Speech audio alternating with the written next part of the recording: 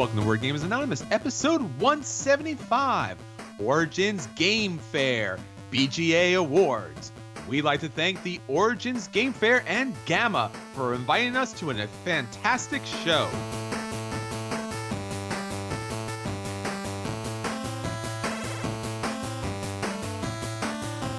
You're listening to a proud member of the Dice Tower Network, dedicated to bringing podcasters together for the greater good of gaming. It's sort of like Voltron, but with better lip syncing. Find out more at dicetowernetwork.com. Welcome to Board Gamers Anonymous, the podcast for board gamers and the insane fun we have at the table together. This is Chris. And this is Anthony. Anthony, time and space, we've dealt with it before, but now it all lines up. We're back from Origins Game Fair 2018. What do you think, man? Actually physically back, yes. It's no longer the future or the past or however we do that. We went there, we did stuff, we came home, and now we've played some games. It was a lot of fun. It was good. It's one of my favorite cons because it's 3 hours from my house, but also because it's... That's a raving endorsement there. Well, it's not just crazy trip home or anything. I'm relatively close to the family, but at the same time, you can game, you can get stuff in. The hall's not so big. I walked it several times. I feel like I met almost everybody in that hall over the 5 days, which is not possible at Gen Con. So yeah, I love it. For me, just general impression of the fair was they did a great job. And I'm good. I got my steps in. I'm happy.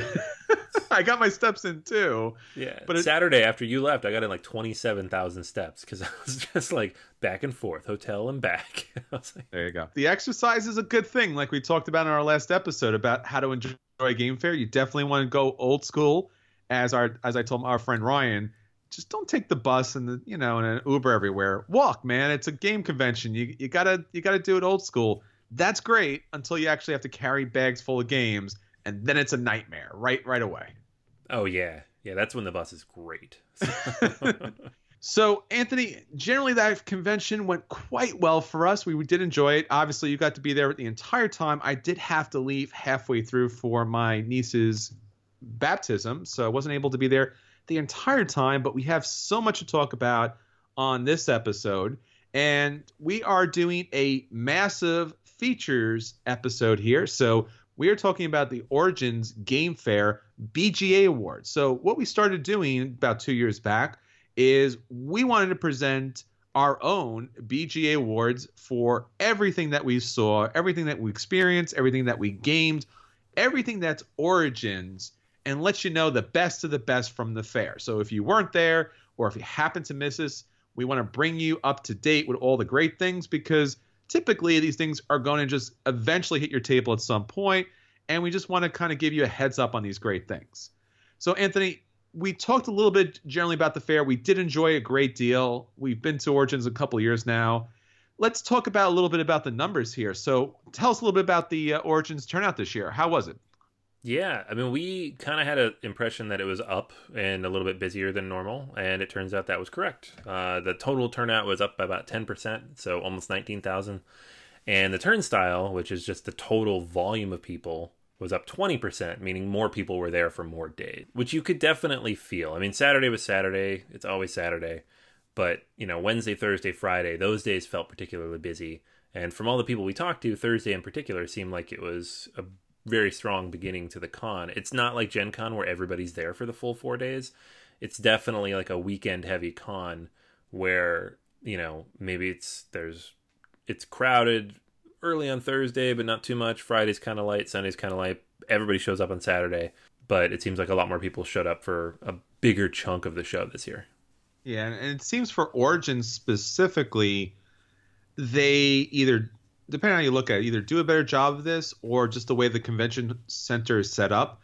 The RPGers, the LARPers, a lot of the other types of gamers that aren't strictly board gamers, they are typically off on their own and they really don't have a major impact on the main exhibit halls. You don't really see a lot of that kind of content going on there, where Gen Con, a lot of those vendors are in the halls. A lot of those people are either in close proximity or they're somewhere at the gaming tables right with everybody else. So it doesn't feel as massively congestive as long as you're not trying to get event tickets. Because if you're trying to get event tickets, good God, yeah, quickly becomes the worst board game convention possible because it's an exhausting, agonizing line to pick tickets up because they stopped doing their online purchasing. And that's a problem this year, but it's also been a problem in past years as well. So hopefully at some point they will be able to find a better system. I mean, even a kiosk system where they just had, iPads set up around the area, that would be perfect. Just something, because that's really what kind of grinds the convention to a halt. And it's kind of funny too, because Origins is putting a lot of these pictures out, and typically when you put pictures out of convention, you want to show the masses, all these people that are coming to conventions. And I was checking out their website, and a lot of their pictures are of the lines, which to be fair, I mean, if you go to Gen Con, they have lines too. They have crazy lines, especially when you're trying to get your registration on like day 1 or day 2. We waited hours sometimes in that line, but never this amount of time for event tickets. That's something that is still needs to be corrected for the future. So if you are going to plan for events, plan in advance. Hopefully they don't lose your tickets, because that happens. And because at that point it's going to be an issue. So something to look at in the future. So now there was some other things going on this year that were a little different about Origins. So Anthony, let's talk about the 3-room setup. What does that mean? Yeah, the 3 rooms was funny. Like when we first got there. So in the past years, the way it was set up was you have 3 halls in the convention center, and halls A and B were set aside for part of it, and then the other half was the other part, which was like the gaming, and it was open, up until 1 a.m., whatever it is. Instead of doing it that way this year, what they did is they split it in half. So the gaming hall was on C and A, and then the exhibition hall was on B. So what that meant on Wednesday was you could go in A, you could go in C, you couldn't cut through the middle because they were still setting up. And what it meant the rest of the time was people could line up on both sides to rush in and try to get the hard-to-get stuff in the morning, and were subsequently funneled out through those side entrances. It was a funny way to do it. Everybody seemed to like it, though, at least from the exhibitor's perspective, because you have people kind of flowing in constantly from both sides, even if they're just going to check out the other side of it. And you don't get like this feeling that you have this one big chunk that just kind of shuts down. It's all part of the same thing, and this little part in the middle shuts down, halfway through every day. So it was interesting. Yeah, it was odd. It was weird how at a certain hour you couldn't cross from A to C. You had to actually go back out to the main hallway and then walk all the way around. That was annoying, but I guess from a flow perspective, as far as the normal gaming hours and convention hours are concerned, having people, I guess, split up on both ends for their general gaming, and then having the vendors in the middle kind of put the vendors in a position where they couldn't kind of be ignored or pushed all the way to the left like they've been in past years. So maybe that flow worked better. It kind of reminded me of a supermarket almost, where you had like the produce at one end and you had the bread and dairy at the other end. So you had to kind of cross the entire supermarket to get the basic essentials. So they're like, hey, there's 2 big event game halls, but in order to do that, you got to kind of walk through the vendor hall, huh? So if you happen to have a spot in the middle at the main vendor area, you got a lot of traffic. So that was kind of the new setup, and obviously a new traffic pattern, which probably worked really well for the vendors. So we're happy about that. It was definitely a different setup, and probably something they're going to do in the future, because most people really enjoyed it. All right, Anthony. So one of the big events for Origins happens to be their big awards fair. So why don't you tell us a little bit about the winners from the fair? Yeah, so Origins does their awards every year. They change it completely every single time.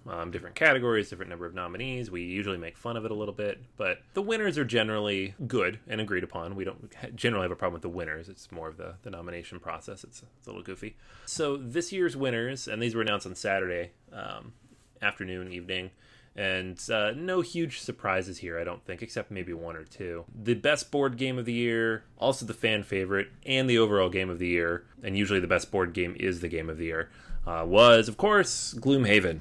which is winning every award, at least in the hobby areas, not the lighter games. So Gloomhaven, once again, cleaning up. The one that was kind of I wouldn't say 100% unexpected, but it was a big field, so maybe it just split the vote a little bit, was Ex Libris winning Best Card Game. I like Ex Libris fine, it just didn't jump out at me as the best card game. I really don't think of that even as a card game. It has cards, but I typically think of that as a board game because you have all the pieces and everything else that comes to it. Yeah. When I think of a card game, I think of this game is a deck of cards or decks of cards, and that's pretty much the only thing to the game. Yeah, which is why the fan favorite for card game makes much more sense. It was Hero Realms. Yeah. Which I would agree with. Hero Realms is a great game, and that's probably the one I would have voted for, specifically on that side. So yeah, same here. So best miniature game is Warhammer 40k 8th edition. I mean, miniatures games are kind of having like a little bit of a resurgence now. You've got every major publisher is releasing one. A lot of them are very good. Best collectible game and fan favorite was Star Wars Destiny. I agree. It's a great game. Best family game and fan favorite was Azul, and I don't think anybody's super surprised by that, especially for a Spiel nominee.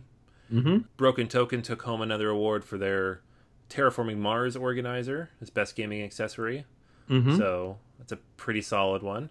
Best role-playing game supplement, we have D&D Xanathar's Guide to Everything, which, from what I've been told, is great. But again, I don't know anything about these role-playing games. So, best overall role-playing game did split the vote. We had Adventures in Middle-earth won the overall vote, and then the fan favorite was Starfinder, which was the space version of Pathfinder that Paizo released last year. Both of these are amazing. So I think either way, either want Middle-earth or you want space. But if you want either of those, here you go. Yeah, I think we did a pretty good job predicting those winners, and all really well deserving games. So overall, pretty good, a little bit of award season there. All right, Anthony, so that's our general impressions from the Origins Game Fair 2018. But let's get into the stuff that really matters, the BGA Awards for Origins Game Fair 2018. So, Anthony, why don't you give us one of our awards, and let's see who is the big winner. All right, so if you guys listened a couple years ago, we had fun with this. These are not just... Some of these are pretty straightforward, but some of them are a little goofier. But the goal is here to kind of point out the stuff that jumped out at us, that was interesting, exciting, different, whatever it might be from the show. And also to talk about some of the different games we saw or demoed and played that maybe we won't be able to review for a few weeks. We obviously have limited space here for reviews. So I'm going to kick it off with a relatively straightforward one. Best Euro that I got a chance to play at the con was a game that they didn't have for sale, but I'm extremely excited to see when it finally is released. It's Teotihuacan, and this is a new game from NSKN Games, and one of the designers of Zolkin, the Mayan Calendar, Marco Polo. So all these kind of unique twists on Euro gaming, uses a lot of clever uses of dice in some of his games, and this is yet another one. It's a rondel-based game in which you are moving your dice around, collecting different resources, using those resources to activate different things, to build a pyramid in the middle of the board. And every time you activate your dice, they power up a little bit, and then they can eventually retire, and then they reset down to 1, but you get bonuses when they retire. Very, very interesting. I think this game is going to be a big hit when it does release later in the fall. I'm very excited to get a full copy of the game and be able to play it a little more regularly. But for me, this was the best, bigger, meatier game that I played at the con over the 5 days. Yeah, absolutely. That game looked fantastic. Can't wait to get that to the table.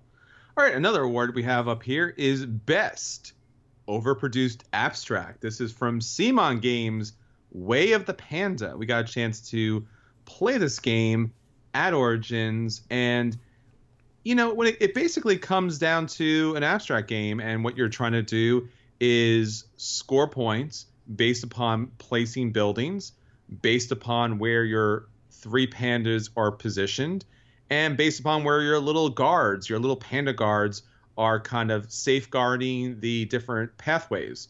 So it basically comes down to, once again, basically an abstract game, but there's nothing basic about the miniatures here. Cool Mini or Not always does a fantastic job with their minis.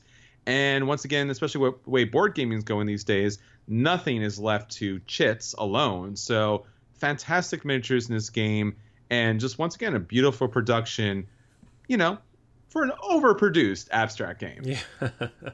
Yeah, I bet say we could use that word for a lot of CMON games, but to be fair to the game, if you mix in those cards, we were talking about this when we played it, if you mix in the cards that come with it to kind of tweak the game and give it some interesting, flavor, it seems like a solid enough game. It's just that overproduction jumps the price point up to a point where you're just like, ugh, I don't know if I can. It's a lot of money. And that's an unfortunate thing that happens sometimes when you throw a lot of plastic at a relatively simple mechanical game. Mm-hmm. So next one here is the best digital implementation. So this has become a thing at cons lately where you have board games everywhere, and then a lot of these booths will also have iPads or computers set up so you can try the digital versions of their games. And the one that jumped out at us at this particular con as the most interesting and polished was Lord of the Rings, the card game, which is coming to Mac and PC. They actually just announced this today, I think, that the early access is going to start on August 28th. So this is a full-blown digital video game similar to your Hearthstone in terms of production and depth. It's a free-to-play game. I think when they launch it in early access, you'll have to pay, but eventually it'll be free-to-play. Single player, or you can play cooperatively. They're adding that later on. And it remixes everything you know from the actual card game into a format that works on the computer. We got a chance to demo the first level in the game. Very smooth, very solidly polished. Has a lot of stuff I'm familiar with from the card game, but enough things that were different that I want to play more to kind of see how it all plays out. Very, very excited for this. I was hesitant at first when I first heard about it because I don't want just a digital reprint of the hundreds of dollars of cards I have in this drawer. But it definitely seems like it brings something new to the table, which is great. I've been playing a lot of digital versions of board games lately, and typically, I got to be honest, most of them are kind of like so-so, meh, or just generally blah, with one or two kind of exceptions that kind of stand out. This game was phenomenal. I mean, the production quality of this was beautiful. The simplicity of use was great. The interface was fantastic. The artwork is all here from the game. They did a really great job, and they're still tweaking it. And I thought that was probably the best thing about this demo was there was somebody taking notes of challenges that gamers were having playing the game, and they were still looking to kind of implement those things. So hopefully that goes incredibly well, and then hopefully this becomes an incredible game. So really looking forward to this.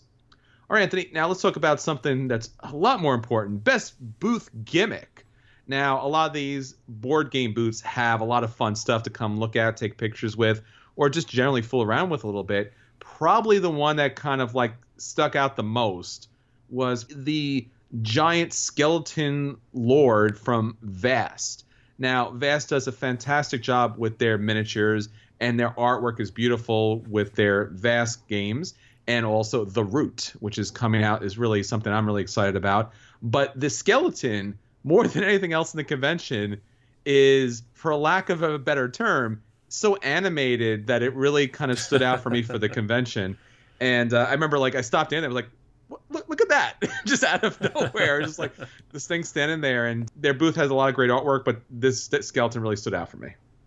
Yeah, the life-size implementations of these game characters, they're funny because it makes for a good photo op, but it also scares children. So you get the double whammy. You got the Vast skeleton. There was the Gearlock in the Too Many Bones booth. Yes. The Chip Theory booth. It was like a weirdly realistic Gearlock to a creepy degree. That werewolf in the BGA games booth. Yes. So some good stuff for photos, if nothing else. And there was our old friend, that robot that's made out of jugs. I see him every year. I'm like, I remember you. Yeah, it was weird miniatures, I think. They lug that thing everywhere. They do. Oh, man. Yeah, it's a booth gimmicks are fun. Another thing that's fun is seeing something you really want until you see the price. So, and there's a lot of that at board game conventions. There's a lot. The best sticker shock moment, by far, not just because of the price, but because of the situation in which we heard the price, is the Broken Token Rising Sun insert. So, you walk up to the booth, they have two of these set up. They have one that is this beautiful, huge box and enameled and lacquered and painted, and then they have kind of just the regular one that you can use for the regular game. And I think they have prices listed for two. There's like $70 for just the base game, and then like $120 or $150 for the Everything Goes game with the Kickstarter stuff. And so you're looking at this stuff and you're like, okay, that's amazing. That's still $170 is a lot of money. And then this other guy standing next to us says something to the effect of, or one of us asks, is it come painted like that? And the other guy says, well, it better for that price. I mean, I wouldn't buy it if it didn't. And then, of course, the Broken Token employee is standing right there, and he's like, oh, it doesn't come painted or assembled or lacquered or with the little metal pieces that hold it together. So. And we all stood there kind of like shocked. We were just like, okay. It was a really strange moment because the guy that was looking to buy this and was talking about the upgrade thing was completely serious. He wasn't being rude or crass in any way. He was just like, of course, for that price, it comes with those things. And, you know, that makes sense. And we were just like, all right, yeah, that makes sense. And then we were like, oh, no. Yeah. So here's the best part. What do you all think it costs? Well, it's $300. And then if you want the super duper version where they've painted everything and it's totally fine and cleaned up for you, it's $350. So $350 for a board game insert. To be fair, for a game that you probably spent $200 on. Mm-hmm. Whew, I don't know. We might have reached peak insert. I don't know what we could do with that. Yeah, I think so. All right. Well, another great thing to the convention is convention games. Now, when I talk about convention games, I don't mean just like very long games, but games that publishers kind of blow up to this mega size format. Now, if you look back, you've seen a lot of these pictures in our past, and everything that we're talking about here is on our Facebook page. So check out all the photos there. Typically, when you go to a convention, you always look for the King of Tokyo set because it's really a nice kind of gigantic production. But this time, Oritama was a huge production here from Arcane Wonders, and it was really nice to see. It was really in the front. A lot of people were playing it. It was really quick and easy to kind of play, and drew a lot of attention to the convention. And I think it was the most talked about photo that we had that day. So it was really nice to see. It wasn't the only one, but it was probably one of the newest ones that were out there and really got people jazzed about the game. Yeah, for sure. It's one of those things like anytime you see a giant game for the first time, you're like, ooh, awesome. And then we're going to see that every con from now on probably. And then eventually Yes. it'll become like the giant King of Tokyo, which we've seen at every con for 5 years. But it's still cool. Still very cool. So speaking of giant stuff, there was one game in particular that had people running around in giant groups throughout the con, and that was Welcome to. This is a game that it's a roll and write game without dice. It's a relatively small $25 game. Deepwater Games had it, but they only had 25 copies per day. So every morning, people would line up, they'd rush in, they'd jostle a little bit and try to get in line. It became a daily thing, and all the other vendors in the area would comment on the people bolting past them much faster than they should have been. The box for the game, however, also says it plays 1 to 100 players. So it is designed for large groups of people rushing around. It's a roll and write, of course, so it's, you know, it's basically solitaire in what you're actually doing. You're not interacting with everybody, and then you kind of compare your score and see what you did. But it was one of those games that everybody was talking about. Not a lot of people had, but when you did see it out, with the exception, I think, of the time we played it, which was just the 4 of us, lots and lots of people were sitting down. I think one of the meetup nights we were playing it, one of the people from Deepwater Games was teaching it, and she had 20 sheets for it. So she was like, I want 10 or 15 people to come over here and play this game. And I think she got that many because why not, right? It's relatively quick, and it plays an infinite number of people if you have the sheets and the pens for it. So it was an interesting one. We'll review this, I think, next week. We'll get a few more plays in and get a review for you guys, but very interesting. All right, well, day one, and this typically happens, there's always 1 or 2 booths that really kind of stand as the busiest booths. So the busiest booth of the convention for Origins had to be Plan B Games. They had 3 big games coming out. They had Coimbra, they had The Reef, and they had Eastern Wonders. Am I right about that? That was the first booth that Anthony and I did hit, and we were not alone. There was a long line there, and they did a pretty good job of getting people through. And I think it didn't take very long, a couple days into the convention, they sold out of everything there. Last year, they did, I think, just as well when they had Spice Road, and that went fairly quickly as well. So yeah, it was a good one. We all rushed in there. We were wondering if we'd get our copies of Coimbra because we didn't know they'd have it until that day. I ended up spending way too much money at that booth because all 3 games were interesting to me, but I think a lot of people did that. But it was good. Another very popular game that a lot of people rushed in to get, but that there were many more copies of, is The Mind. This is the recently Spiel des Jahres nominated game that it's being distributed by Pandasaurus Games in the US. And this one wins the award of Best Activity disguised as a game. Now, that might sound derogatory, but I did get a chance to play The Mind a few times over the weekend and quite enjoyed it.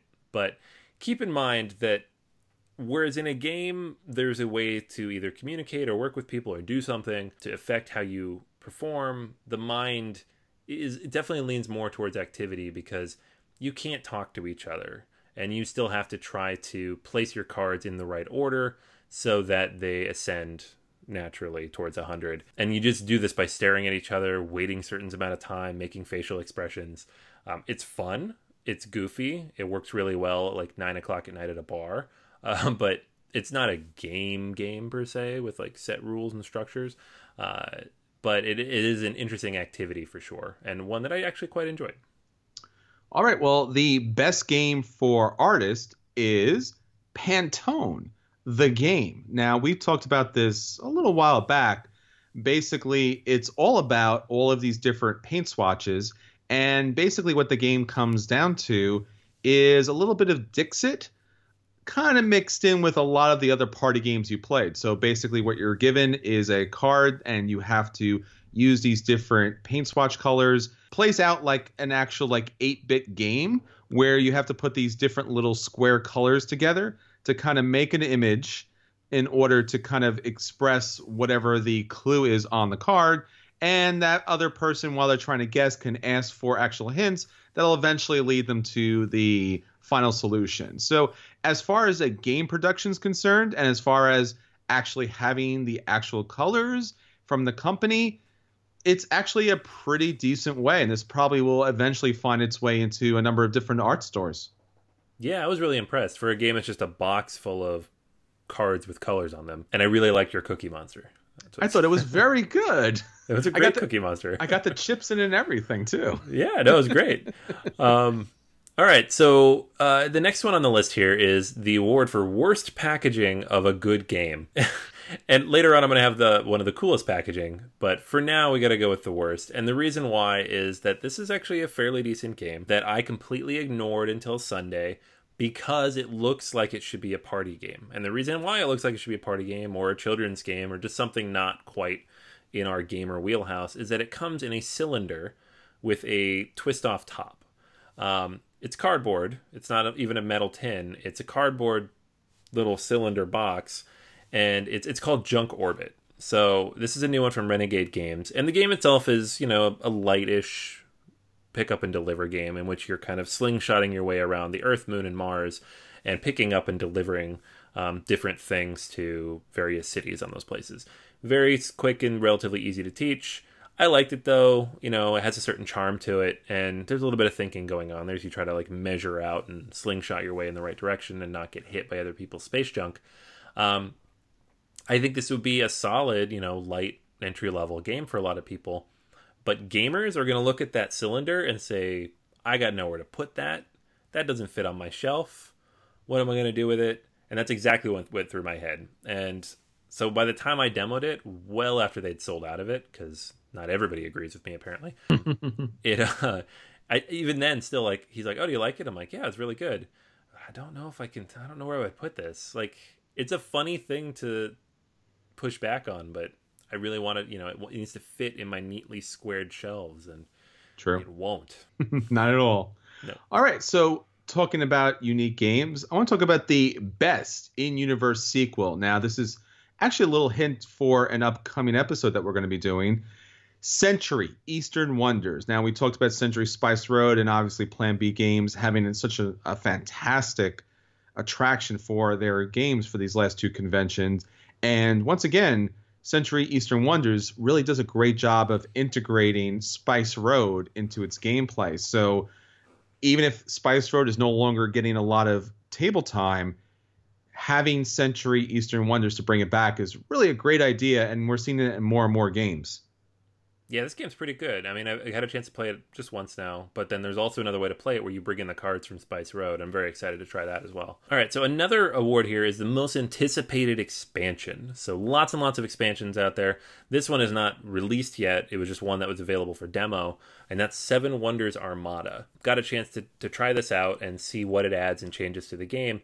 And I think it's going to be a really popular one because it really makes you think about what types of cards you're playing and how they interact with each other. The way it works is every time you play a red, green, blue, or yellow card, you have the option to move up on the Armada track one of your 4 ships. But every time you move up a ship, you also have to pay the resource required by that ship movement. So you have to kind of think of not only what resources do I need to play my card, but what resources do I need to move up on the Armada track. There are certain bonuses you get when you move up Armada track, but then also at the end of each of the 3 ages, you're going to fight everybody at the table, not just your neighbors, but everybody at the table, and the person with the highest Armada value is going to get a reward, and the person with the lowest is going to get dinged. Just the one. So it's an interesting new element mixed into the game. There's a few new cards mixed in that help you move up further on the track and add a few new things to the game. But in general, I think it's a fun new way, adds a little bit more combat that's not just with your neighbors, makes it a little tiny bit more interactive with the rest of the table. And I think it'll be a lot of fun. So I'm looking forward to when this one comes out. Well, next up is the best llama at the convention, and Anthony and I are big llama fans. This was a really hard one, but you get to have a giant llama at a convention and you're feeling pretty good about it, even if it's in cardboard. And so the winner obviously has to be Altiplano. We played this back at PAX Unplugged, and it was really nice to see this again at Origins, and really do enjoy this game. So it was good to see the llama in action. Yeah, and then the giant cardboard llama you can take a picture with and everything. He's such a good sport about that. He's always like, sure, I'll just stand here motionless while you go ahead and take your photos. Exactly. And it was like a funny size too. It was like up to my waist. So it was big. It was really big, but it was like still kind of small for me. It would, like, children were all over it, but otherwise. All right. So we talked earlier about most overproduced abstract, but another one I wanted to talk about was most superfluous miniatures. And whereas in Way of the Panda, the miniatures, not vital, but interesting. These 2 games, I'm not sure how much they're actually needed. We have Council of 4, which is the US release of a game that came out in Europe 2 years ago. And they replaced all the wooden pieces with miniatures, some of which never even make it onto the board. Why? And then Starship Samurai, which is another game I'll talk about next week, a little bit more in depth on the gameplay side, is this kind of area control, push-pull combat game, kind of in a similar vein of like a Kemet or a Cyclades, but even a little bit lighter and smaller in scale, with these giant samurai miniatures, which I love, and I'm gonna buy probably, because they're amazing, like these mechanized samurai, but they don't really need to be there. Like, they don't serve a purpose other than to say, look at this giant samurai on the board. It's cool, right? And because it comes right off the map again. If you didn't have that, I don't know how much table presence the game would have, but they seem superfluous, other than being awesome. Alrighty, so I mentioned earlier the not best packaging that made me not want a game. Now for the coolest packaging of any of the games that I saw.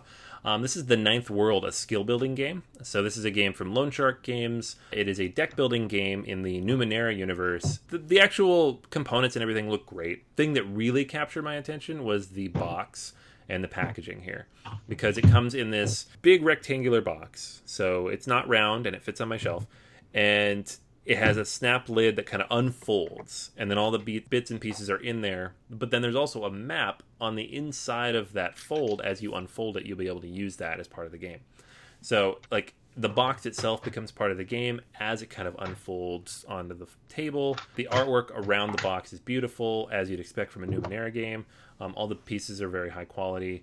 Just in general, I really, really liked it. It has very strong table presence, and looking forward to this one. I think it actually just released yesterday, so by the time you're listening to this, this is out. You can go check it out. Yeah, definitely one to look at, and the game itself is quite interesting as well. That is the coolest packaging in the Ninth World. Yeah, I want to add in Megaland from Red Raven Games, because it has some fantastic, beautifully kind of colored insert that's produced by Game Trays. That's Trays with a Z. So please set up these trays. You're like, oh, this is actually a really nice kind of experience. And pretty much everything in that kind of above and below universe has this really beautiful artwork by Ryan Lockett.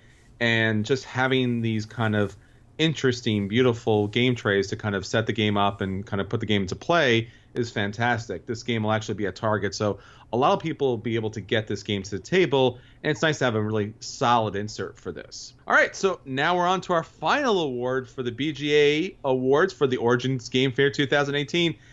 The question that everyone typically wants to know is what we're going to answer here. What, in fact, was the most played game from Origins Game Fair 2018, Anthony? We got two big winners here. We saw these games played everywhere, not just at the demo areas, but on gaming spaces all over the place. I'm going to go with Reef here from Plan B Games. It was a kind of really beautifully colored and well-produced abstract game. We saw this played all over the place, not just by gamers, but also by media people and also by other people from different, gaming companies. So I'm going to go with Reef there. How about you? What'd you see? Yeah, I definitely saw a lot of copies of Reef. It's quick and easy to learn. It's very colorful. It stands out. The other one I saw everywhere is Welcome To, which I was impressed by because they only had maybe 150 copies for sale the whole week, plus pre-orders. But it seems like everybody who picked that game up was playing it. When you see a game in that limited quantity out that many times, that's a good sign. All right, so that's everything from our Origins Game Fair BGA Awards edition.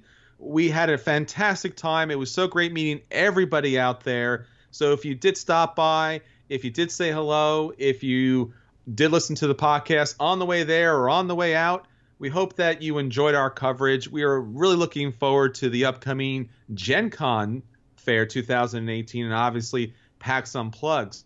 So stay tuned. We're going to have some upcoming interesting, dynamic, and fun kind of coverage of those fairs coming up, and obviously kind of post-game show and award situations. All right, so that's everything for this week. Until next time, this is Chris. And this is Anthony. And we'll save you a seat at the Origins Game Fair 2019.